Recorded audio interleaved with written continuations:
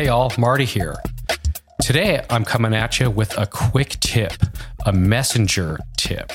So in messages, when you are in the body of a message, at the very bottom, you'll notice there's all these little icons that do different things, such as Apple Pay. Some of them have little stickers, all different kinds of things.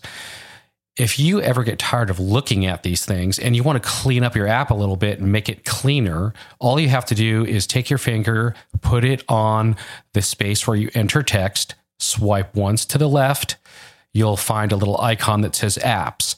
Double click that, and that will hide all of those little icons.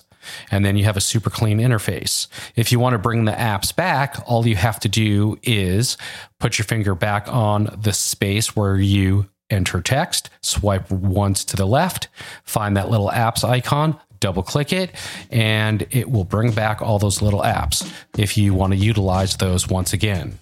I want to thank my friend Robin for dropping this quick tip to us. And I want to let everyone know, if you want to get more from us, you can come check us out in the ACB community feed. We are there every Tuesday, 10 a.m. West, 1 p.m. East. And if you're not signed up, you can get all the information you need at acb.community. And we'll see you next time. Thanks a lot.